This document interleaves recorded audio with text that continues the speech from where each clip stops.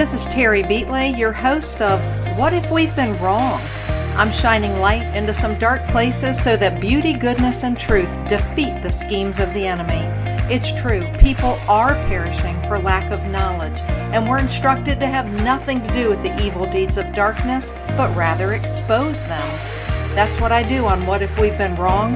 Rethink, explore, and uncover some hidden truths so that more people can experience an abundant life and the joy of being set free from the shackles that hold us in prison.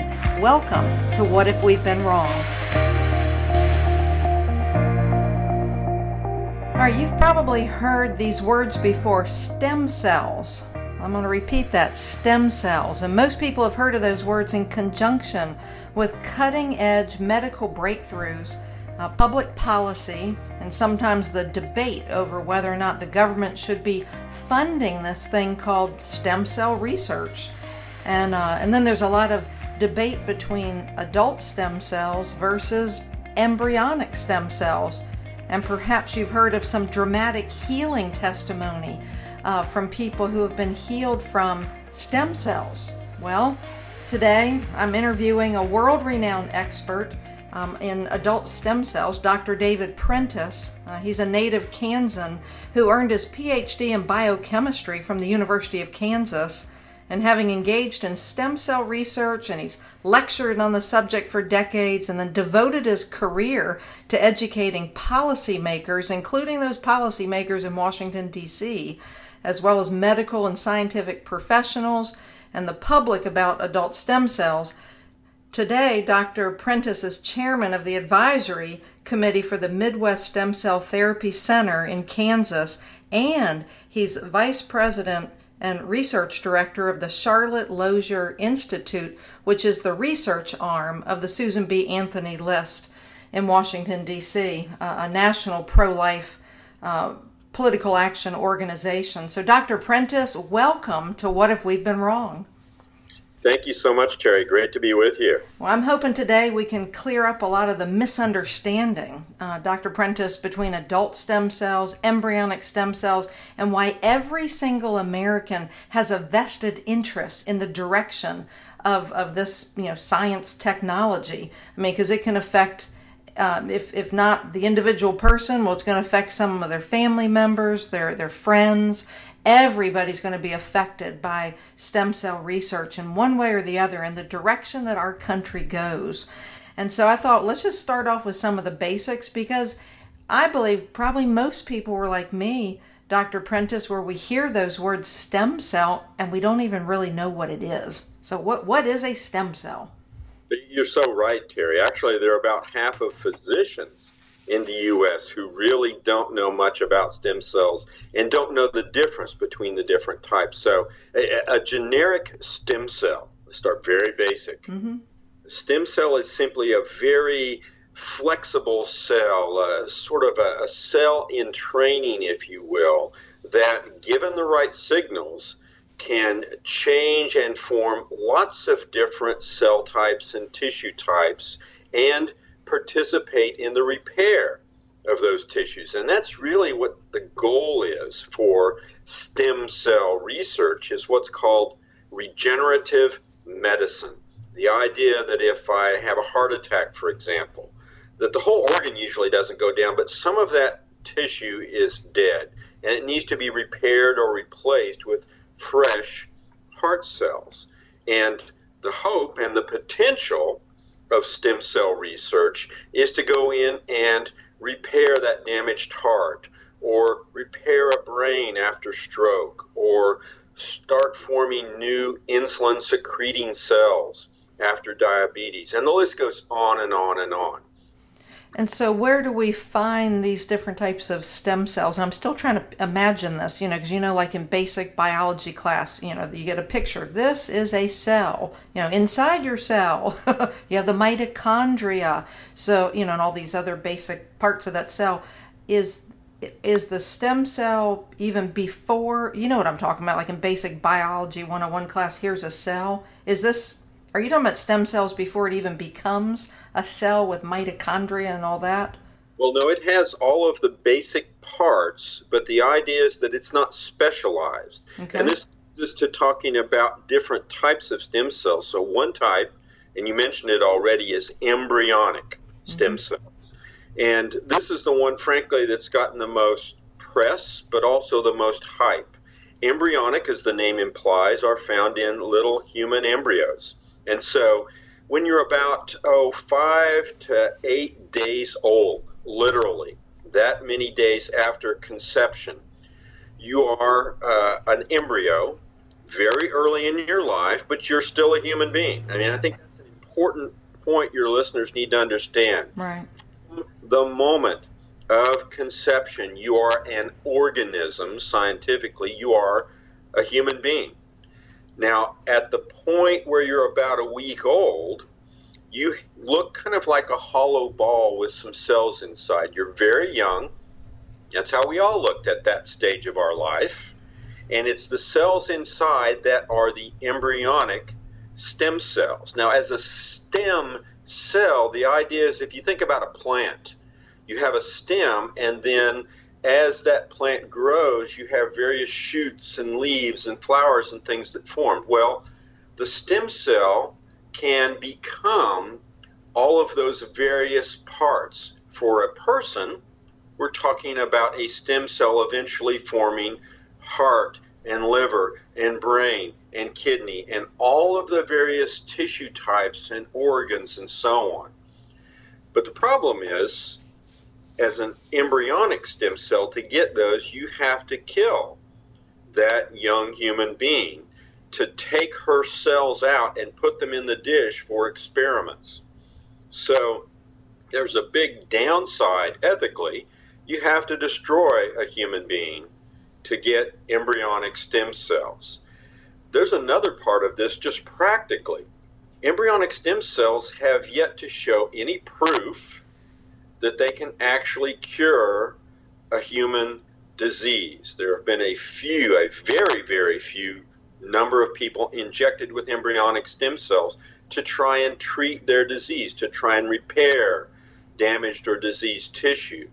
And again, there's no evidence that they are life-saving, that they can actually carry off this repair that we would like to do in terms of regenerative medicine. Mm-hmm. And this is after decades, right, of this type of research, right?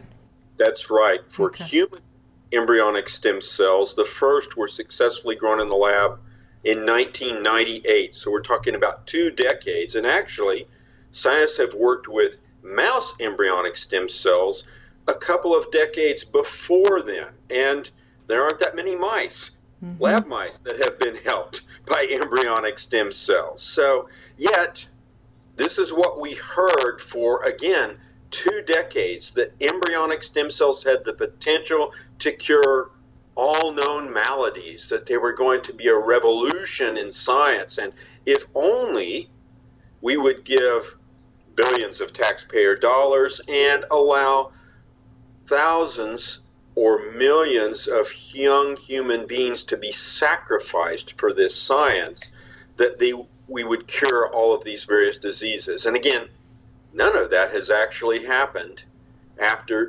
decades of laboratory research. Right. Okay, so Dr. Prentice, if I'm hearing you correctly, there's been research, particularly on mice embryos, and it's produced no results, right, moving forward. But we're swinging over now, looking at adult stem cells and the fruit that you're finding from adult stem cell research. And I'll be honest with you. I mean, I'm a Christian. I do not believe the Lord is going to let any scientists prevail with killing embryos, because we're talking about mad science. If they begin producing anything positive coming from embryonic stem cells, we're going to end up with embryo farms, like the mad science of embryo, where they're producing, little people just to kill them to go help somebody else. Exactly the case, Terry. And that is one of the great dangers of embryonic stem cell research, and some related things that we can discuss later, is that you're basically going to farm, you're going to manufacture human beings whose sole purpose is to be destroyed for research, for scientific sacrifice. Had one person who claimed that embryonic stem cells were the fountain of youth. Well, that well is poisoned. It's poisoned both at the source, because you have to destroy a young human being, as well as at the outflow, because you risk actually destroying the patients who might be treated with this. Embryonic stem cells actually grow like cancer cells, and they like to grow and grow and grow. So in those lab mice we mentioned, a lot of tumors.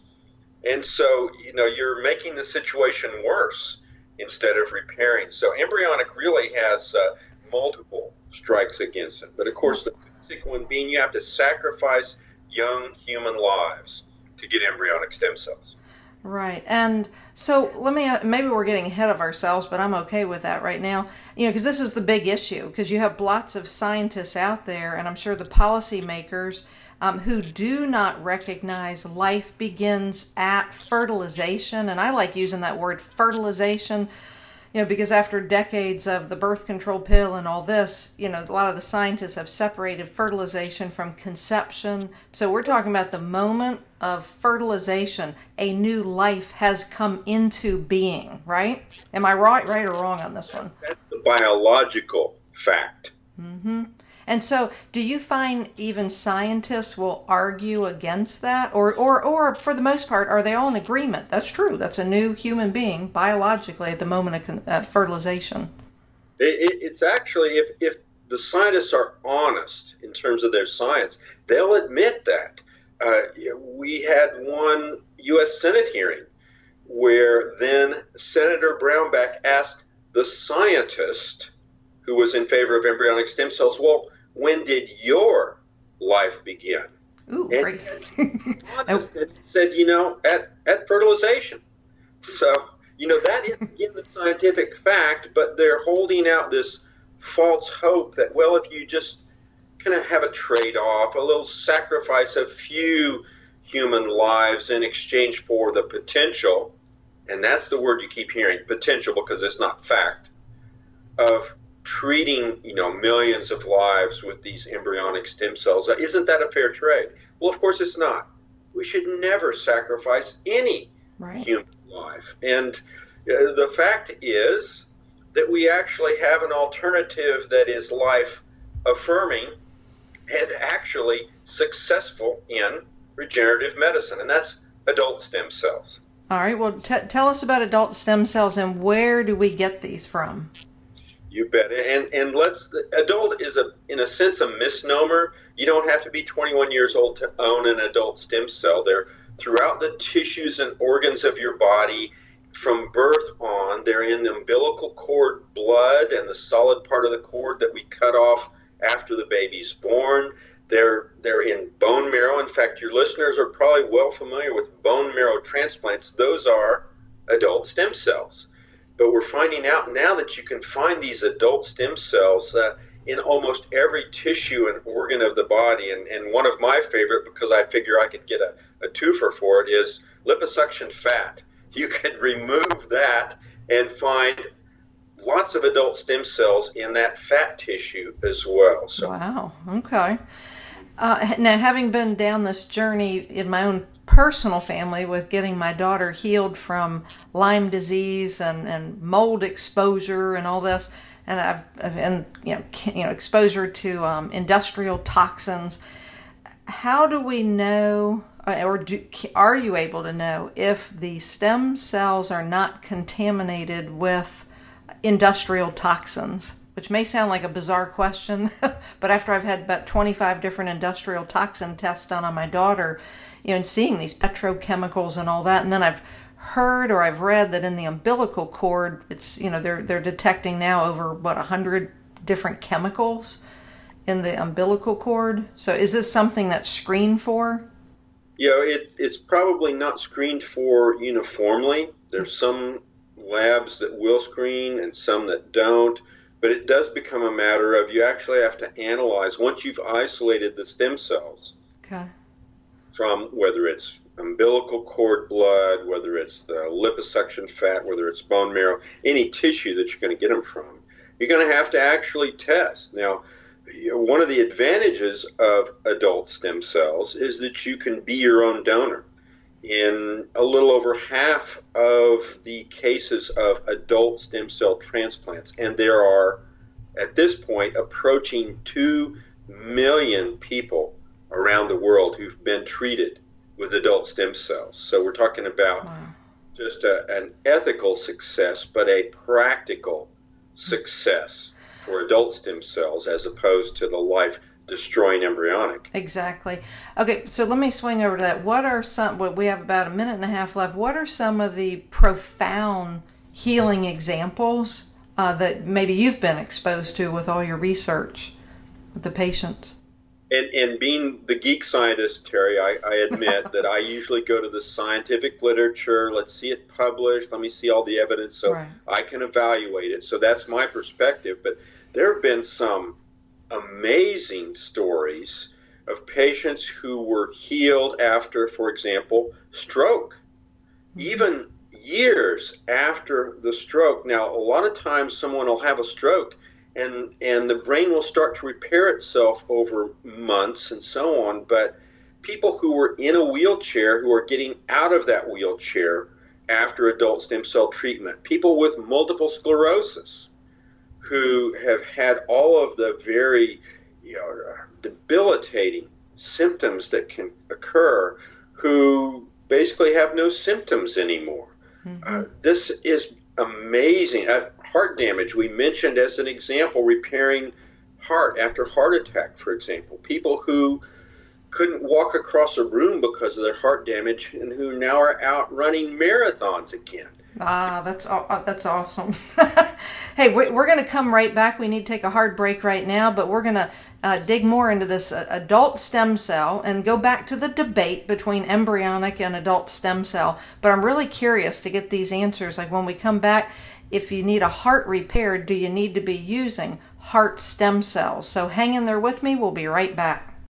Think back to the last time you felt healthy and energized. The best times of our lives occur when we're at the peak of our health, sleeping better, full of energy and focus. We know that fades with age, and you might be feeling the effects of aging as low energy and poor sleep. But it doesn't have to be that way. There haven't been any nutrition systems designed to rejuvenate our bodies as we get older until now. Healthy Cell Pro is the only multi-nutrient system that impacts the building block of your body, the cell. Created by anti-aging expert and Nobel Prize nominee, Dr. Vincent Giampapa, award-winning Healthy Cell Pro cuts through the complexity of nutrition supplements by simply giving you the purest ingredients, filling dietary gaps to nourish your cells and enhance your quality of life for optimal performance. Visit healthycell.com and use code OUTLOUD for an exclusive discount or call 844-869-9958.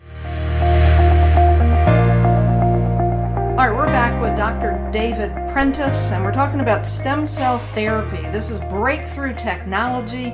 Close to 2 million people have been healed of different conditions like stroke and heart attack because of these adult stem cells and what they're doing in the body. So when we ended, we were talking about some of these, the great testimonials or the scientific research. I love the testimonials, but Dr. Prentice, he wants to read it in the hard, cold facts in a research report. So, doctor, if someone has had a heart attack and then they get the stem cell therapy, does it matter what type of stem cells, or can it be any type of adult stem cells from the placental or the umbilical cord, or does it have to come from certain parts? It looks like right now you probably could use several different sources for the adult stem cells. And again, adult is kind of an amorphous term. You could be using umbilical cord blood stem cells. I still call those adult because they're from tissue, they're after you're born. People have used cord blood stem cells to treat heart damage.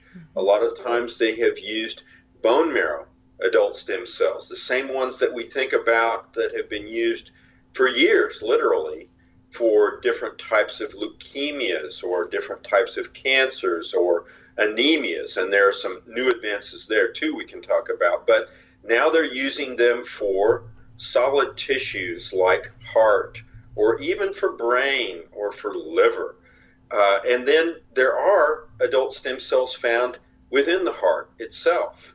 And there have been some clinical studies done that show that patients, yes, they can benefit by using adult stem cells from the heart. It's amazing. It really is. So I know, a lot of people now, it's almost at epidemic levels, this fatty liver. And a lot of people would think, oh, that's from drinking too much alcohol, but we now know that it's largely due to exposure to the mycotoxins from mold. And so has this been proven worthy for people with fatty liver?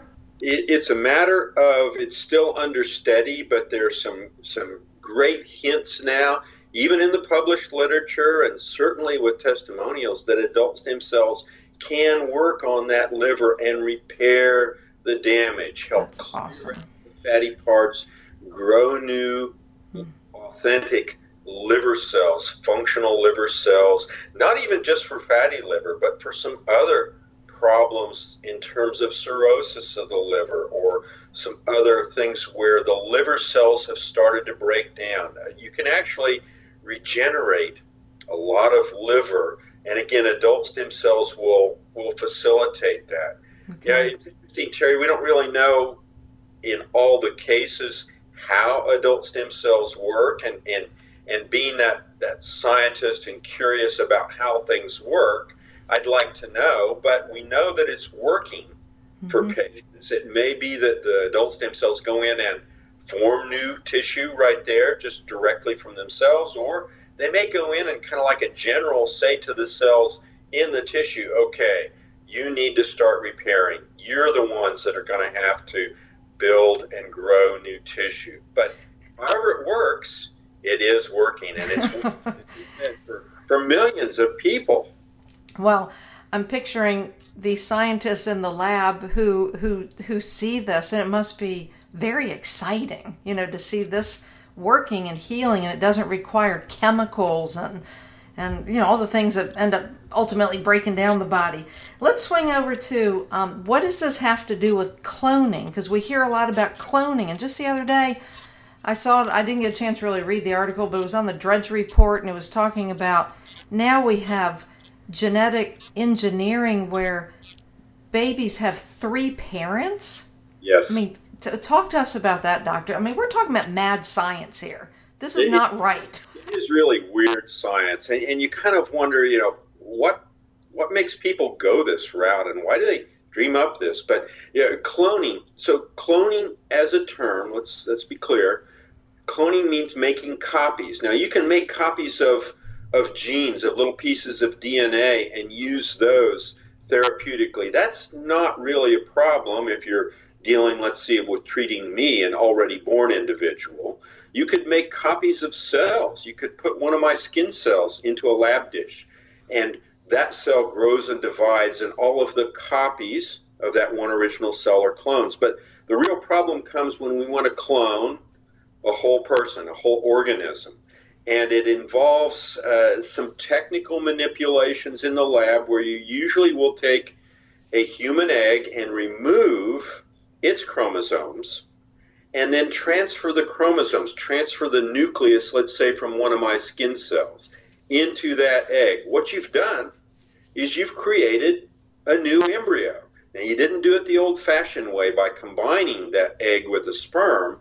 Instead, you use the egg's ability to foster development and growth and used all of the chromosomes from an already born individual, myself, for example. But that clone is a genetic copy of me, a constructed copy made with a new sort of technical type of creation rather than fertilization. The problem, and where the connection is that comes with stem cells, is people have proposed doing this and creating lots and lots of little cloned human embryos and then killing them to get their stem cells. The idea supposedly is if you cloned me and then killed my clone, his cells would match me and we wouldn't have to worry about transplant rejection. But of course, you still had to create and destroy a young human being. Yeah, and if we take our eyes off of that, which our country has, obviously, for 40 plus years, by having decriminalized abortion, I mean, we've forgotten our way, and then this whole right to life. So, and I think it's so important, and as you do, I mean, professionally help our policymakers. Remember, we're talking about human life that is in existence, the moment of fertilization, whether it's small or not, and I know, it's such a slippery slope, and we've already experienced this with legalized abortion. We now know, it's been known for years, that there's that secondary market of baby body parts. And so this is no different. And in fact, if those legislators, legalize this and the research on embryos and all that, it's so much easier for them to go down the slippery slope, because now we're talking about human life that's even smaller, that you can't see, to the naked eye. Whereas, those videos that came out on Planned Parenthood with the baby body parts, literally eyeballs in a dish, arms, legs, their hearts, that little baby broken up into pieces, and there's that secondary market now. It's such a slippery slope, and the dangers therein. And actually, let's talk about those dangers. Walk us down the slippery slope, as if selling baby body parts isn't bad enough. What else could happen? Well, and it's that sort of mindset that, well, it's legal, so it must be ethical, which of course is not the fact. Right. That just does not compute, if you will. But people keep holding out, those who want to do this research, who don't really care about the young human life, keep holding out, we're going to cure this disease, we're going to cure that disease. And as you mentioned at the start, none of us are untouched, whether it's ourselves or a loved one or a friend who might have a disease or injury.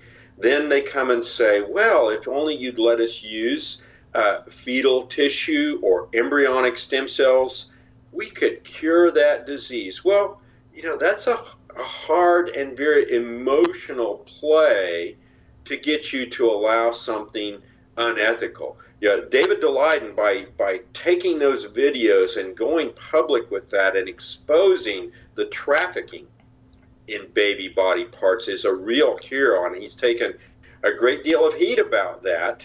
But people need to know, number one, that this unethical practice of trafficking in body parts is out there.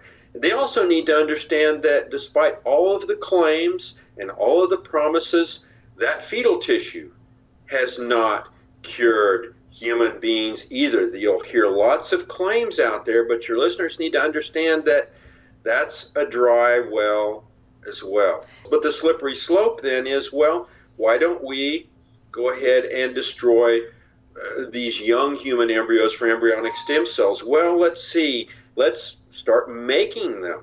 Exactly. Like cloning. Or let's use those techniques to make, you mentioned the 3-parent babies. These are also constructed in the lab by the same kind of techniques used for cloning. But now instead of taking an adult's genome, an adult's chromosomes, and transferring into that egg like we described for cloning, instead now we're trying to combine genetics from 2 different mothers and the father's genetics to get these 3-parent babies. Or maybe we're going to use some of these new genetic techniques to actually edit the babies. Your listeners are probably familiar with the phrase designer babies.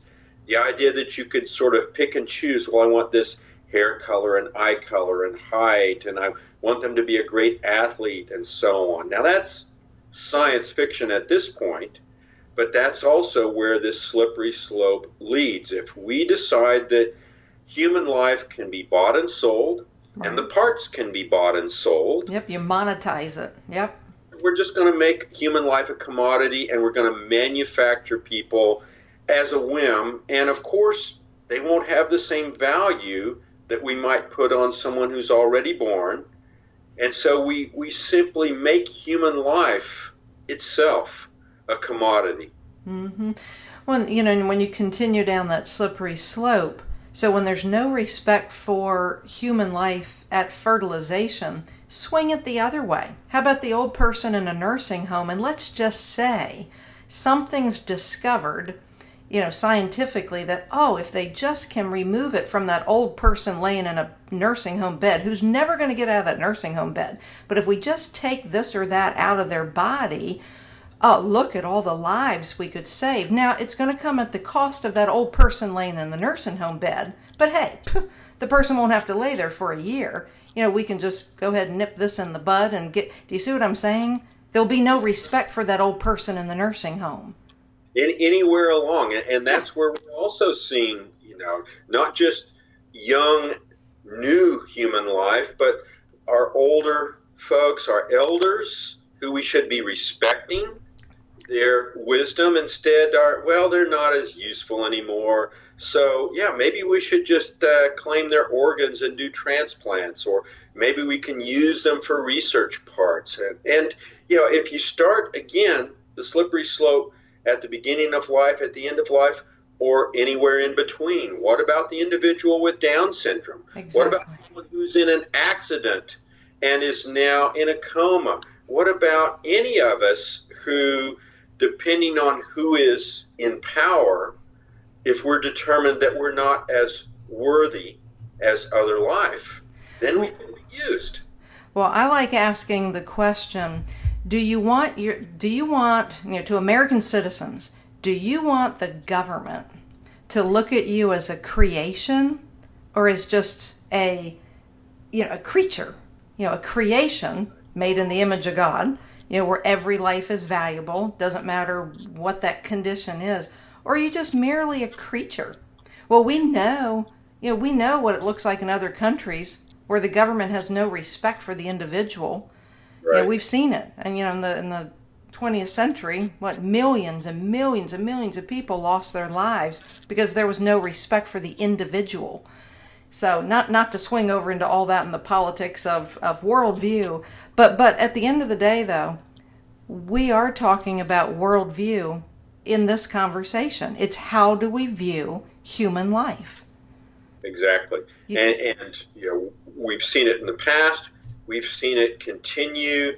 And if the government is going to be the one to decide whether your life is worth living, we know how that goes already, both from the previous century and whole countries who decided certain groups were not lives worth living. And we've seen it recently. We've seen it with these little babies, Alfie Evans and Charlie Gard, who the government decided that their lives weren't worth continuing, that they should just be killed or at least allowed to die. The prince and princess over there in England, they were having a baby. At the same time, baby Alfie was dying.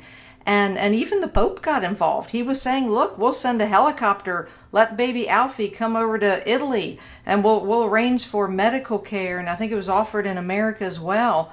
And the government in England said no. Shed some light on this, Dr. Prentice. And let's frame this, because in England, in the UK, they have nationalized public health system, unlike here. But what happens is then the state, the government, decides whether your life is worth living, whether certain medical conditions can be treated, whether certain medicines or surgeries can be used. And little Alfie Evans was a little boy. He didn't quite make it to 2 years old before the plug was pulled, so to speak, on Alfie. Prior to that, another little baby, not even a year old, Charlie Gard. Both had conditions that were, it was iffy as to whether anything could be done for them. But the point was that there were different possibilities, and there were hopes out there. And whether it was in Italy or whether it was in the U.S., there were opportunities to take this little child and bring them to another country and attempt at least to help them live a more full life, a longer life. And let me interject here, and this was not on the dime of the UK. This was Exactly. personally... This was not going to be costing the UK government a cent. And they said, no, I want my listeners to wrap your head around this. This is what the government can do when we just sit back and allow them to take full control. It's called statism, and it's almost like a dictatorship. They dictated the death of baby Alfie and baby Charlie. Now let's contrast this to the royalty. She was having a baby at the same time baby Alfie was dying. That's right. And of course, that birth was celebrated, high-tech medical support for the birth and so on. You heard a lot about the new baby, and every life should be celebrated. Mm-hmm. In the meantime, little Charlie or little Alfie, at the same time as the royal baby was being born, his parents were told they could not remove him from the hospital. They could not take him elsewhere. The parents' rights were subsumed to the government's wishes. Mm-hmm. So we'll be right back. The Out Loud perspective awaits you in life, love, politics, a healthy lifestyle, your faith, personal development, and living an out loud life on AmericaOutloud.com. It's your news and entertainment network where you can listen 24/7 on our free apps on both Android and Apple. Welcome to the new era in communications, America Out Loud Talk Radio.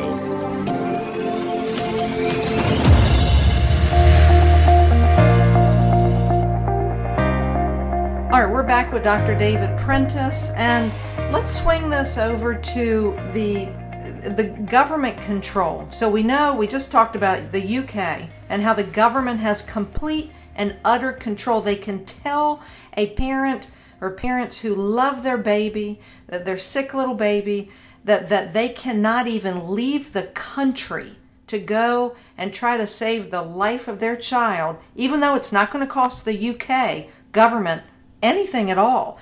Now, Doctor, I want to swing this back to the United States. We do not want the United States to morph into what the UK has morphed into, where the government dictates to us, you live and you die. You live and you die.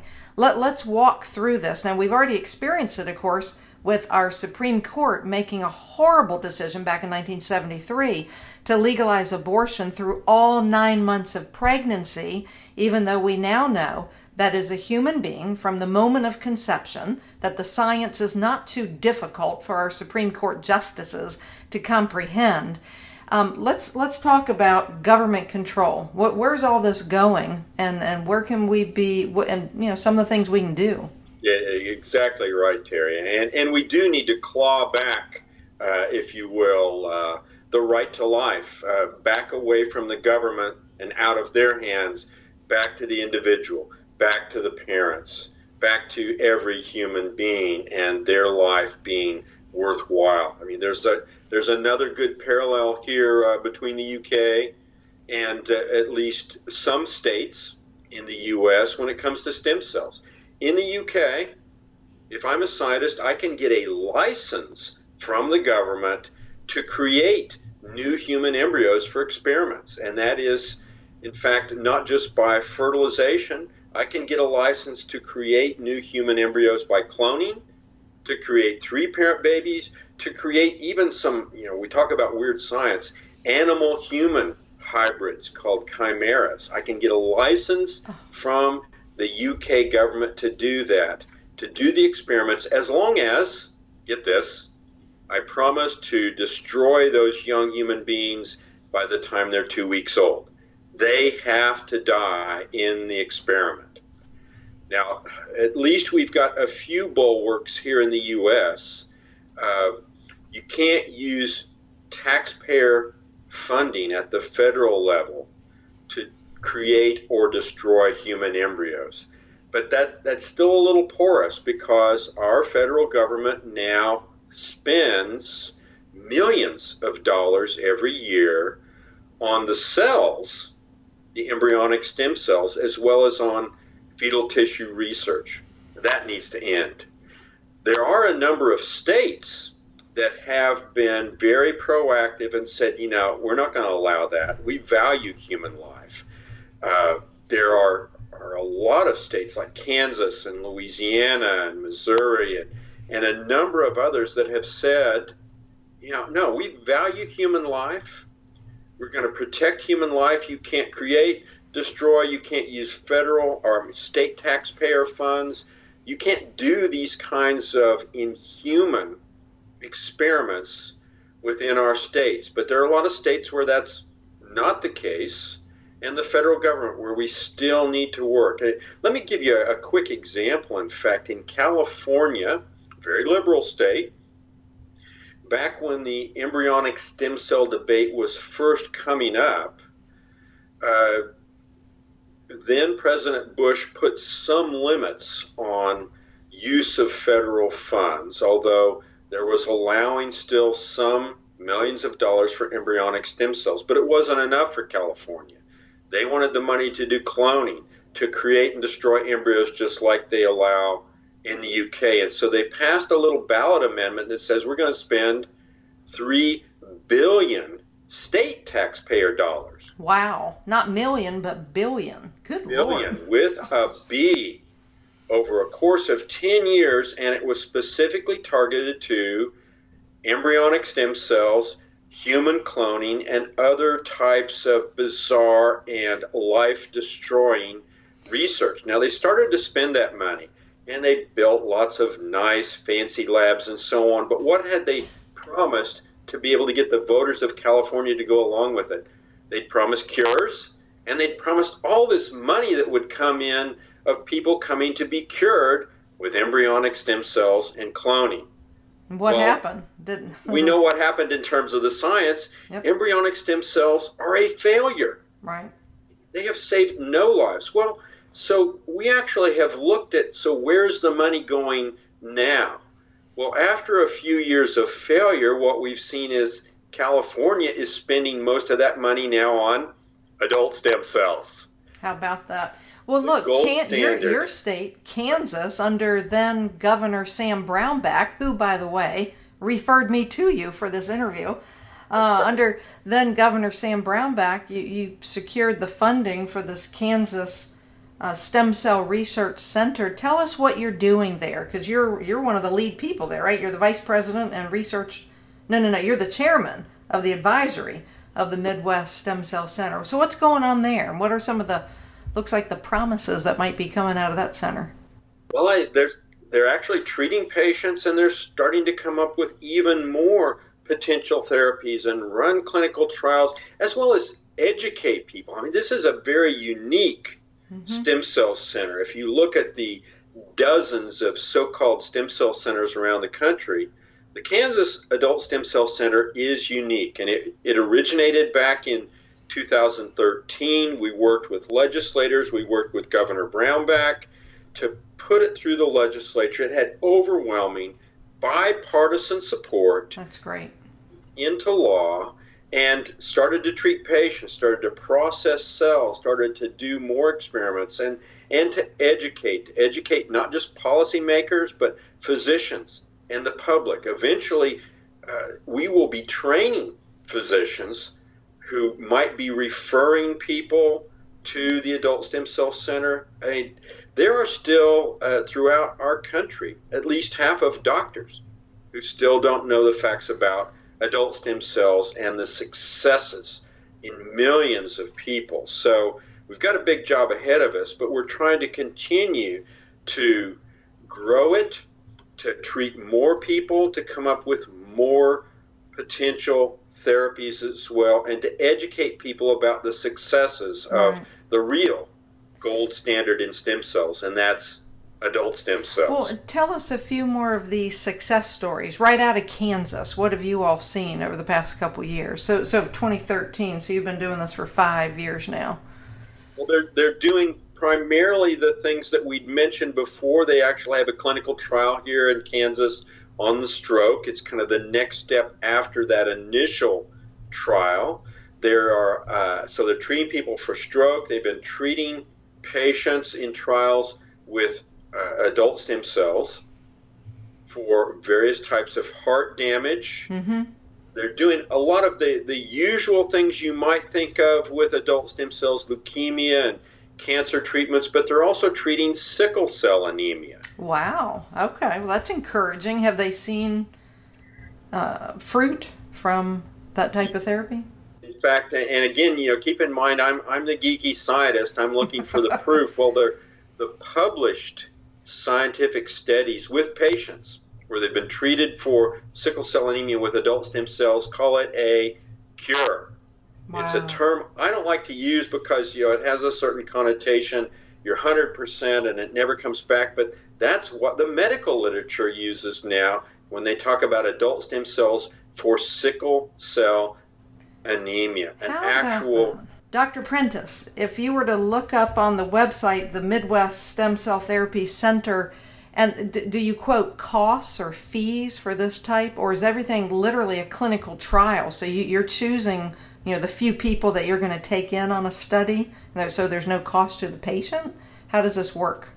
Right, and for the Midwest Stem Cell Therapy Center here in Kansas, they're kind of on the cutting edge, so it is a lot of trials at this point, but there are actual treatments available for leukemia and cancer patients and various kinds of anemia and so on in the associated hospitals and centers at the Kansas Medical Center and at medical centers, I might say, around the country.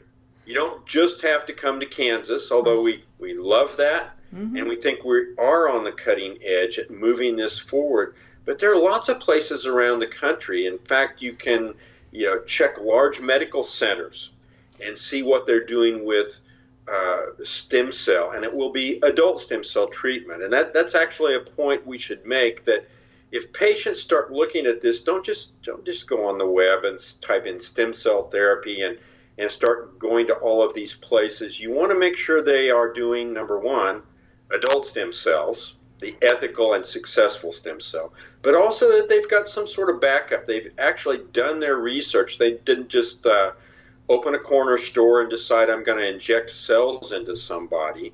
There are lots of legitimate clinics out there, as well as major medical centers.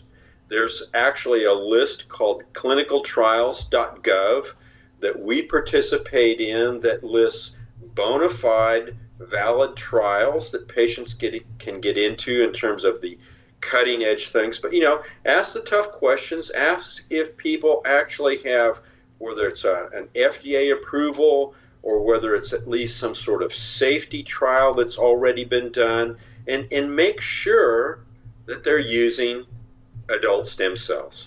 And adult stem cells would include what comes out of the umbilical cord, the blood, or the cord itself, and how about the amniotic sac?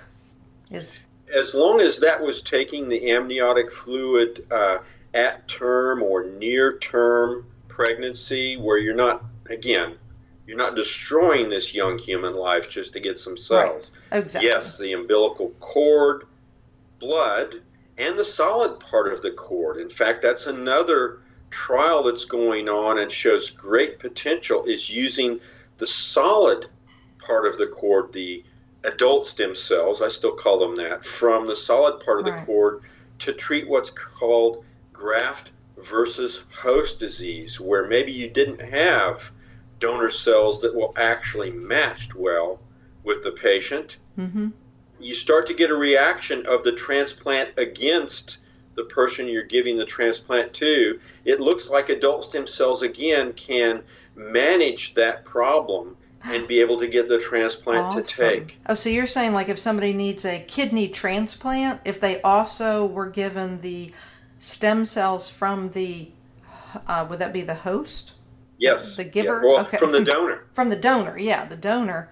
Oh, that's interesting. Wow. So they not only get the kidney, but they're going to get the adult stem cells as well to help with that transplant, the acceptance of the transplant. That's awesome. Wow. And it's a great advantage, because now your body says, okay, I think that kidney can be acceptable, because I've also got my immune system, at least partly from that kidney donor. Okay. We've actually put together with the Charlotte Lozier Institute a website to talk about some of these adult stem cell successes. It's called stemcellresearchfacts.org. Okay. And you can go on and look at patients tell their story. I mean, I can talk about the dry scientific facts on and on and on, just like any professor, but to hear the patients actually give their story, again, all supported with solid science, right?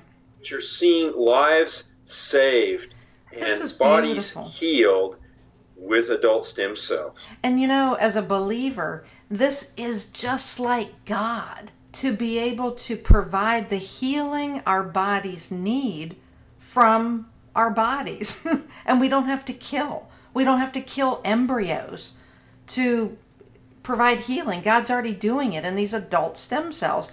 To me, it's like full circle. So when I learned, not too long ago that healing can come, full circle from what the womb provides, and I don't mean the embryo, but literally the womb, the placenta, the amniotic sac, the blood in the umbilical cord, the umbilical cord itself, everything, but we don't have to kill the embryos. It's just so beautiful. Now I want to swing this over to action. People need to do something, because if we sit still, particularly, believers, but let's face it, even if you're not a believer, your life is still at risk, because you can be an atheist sitting over in the UK, and you're as affected as baby Alfie and baby Charlie as anybody else. And so in the United States, what are the action items? Whether you're a believer or not, we all need to be defending human life, because if we don't, we get pushed down that slippery slope by mad science. So what do we need to do? You're so right, Terry. And that slippery slope is we're on the precipice. Here in the U.S., we're on the precipice. Well, I think we're like partially down that slide. We have to be clawing our way back up. And this is what it takes, educating I say we're partly down there because for 40 some years we've been slaughtering babies, and now we sell their baby parts. So we're not up at the top of the slide, doctor. We're halfway down. But just like you look at those little toddlers, sometimes they can stop themselves and they can turn around and they can climb back up to the top. So what do we need to do as American citizens who, if they've listened to this interview, they know more than 50% of the doctors out there? That's right. What do we need to do? Great point. And as you were mentioning before, this is really a gift. We are truly fearfully and wonderfully made. Yes. Not just in terms of our original development, but in terms of our body's innate abilities through adult stem cells to actually repair that damage.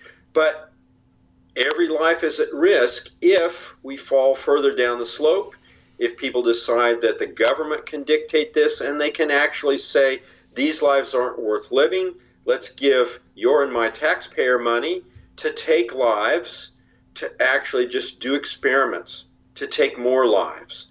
What we really need, and what I would challenge your listeners to do, is to contact their federal and their state legislators. We mentioned the Kansas Adult Stem Cell Center. This was a state initiative.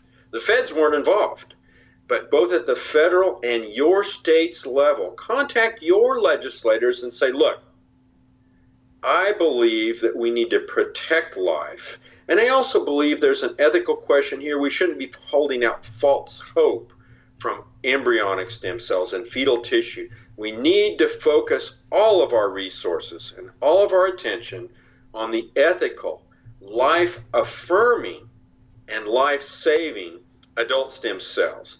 And I want you to pass laws to prohibit the unethical embryonic and fetal research. Don't give my money to that. Give it to the ethical, life-saving adult stem cells. And that can be at the federal as well as the state level. But you need to speak up. Yes. We need to speak up for those who have no voice. We need to speak up and stop those who are on their way to the slaughter. And we need to change direction and get our whole focus on the life-affirming stem cells. Absolutely. And I like what you just said, and that actually comes from Proverbs 24:10 through 12, because it says, hold back those heading toward the slaughter. And if you pretend, I'm paraphrasing here, if you pretend, to act like you don't know what's going on, well, guess what, listeners? If you've listened to this interview today, you know more, according to Dr. Prentice, than about 50% of the doctors out there in America. They don't understand the difference between embryonic stem cells and adult stem cells. And if we do not act, if you don't get out there and call, write a letter, email, fax something into your legislators, the enemy never stops, and so I just encourage everybody to act, make that phone call. You've convinced me that I will be contacting my state delegate and my state senator, as well as on the federal level. Dr. Prentice, direct our listeners, and the last little piece here to where would be the best place for them, again, what website to go and just get a basic understanding. What do you want them to go look up? I think the best place, let me give you two, but the most important would be that one I mentioned before, stemcellresearchfacts.org. It has the patient videos telling their story, and it's heartwarming to see. But it also has a lot of basic facts and links and so on to learn more. And then the Charlotte Lozier Institute, it's LOZIER Institute.org, has a lot of information, not just on the stem cell issue, but all life issues that we have been discussing, and a lot that we haven't discussed in terms of holding back that tide and clawing our way back to a life-affirming country. That's it. Thank you so much for being with us today. I've learned a lot, and I know our listeners have as well. So thank you, and we'll probably have you come back on, Dr. Prentice. Thank you, Terry. God bless.